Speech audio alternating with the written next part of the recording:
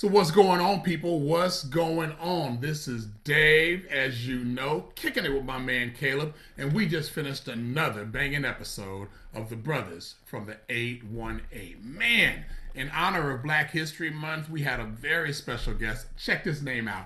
Augustus C. Stone. Imagine that. Just a strong name like that. Augustus C. Stone. Caleb, tell them about our guest.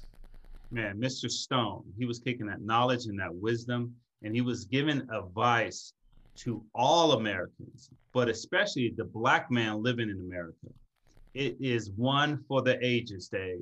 Most definitely, man. Most definitely. I can't wait for people to hear and to experience what we experience, to just sit at the feet of all Yes. that wisdom. I can't wait for them to hear the title that he goes by and how he was able to tie Black history together with names and dates and facts.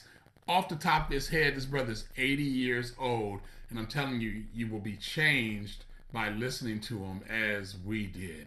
Check us out this coming Friday, 3 p.m. on the Brothers from the 818. 818.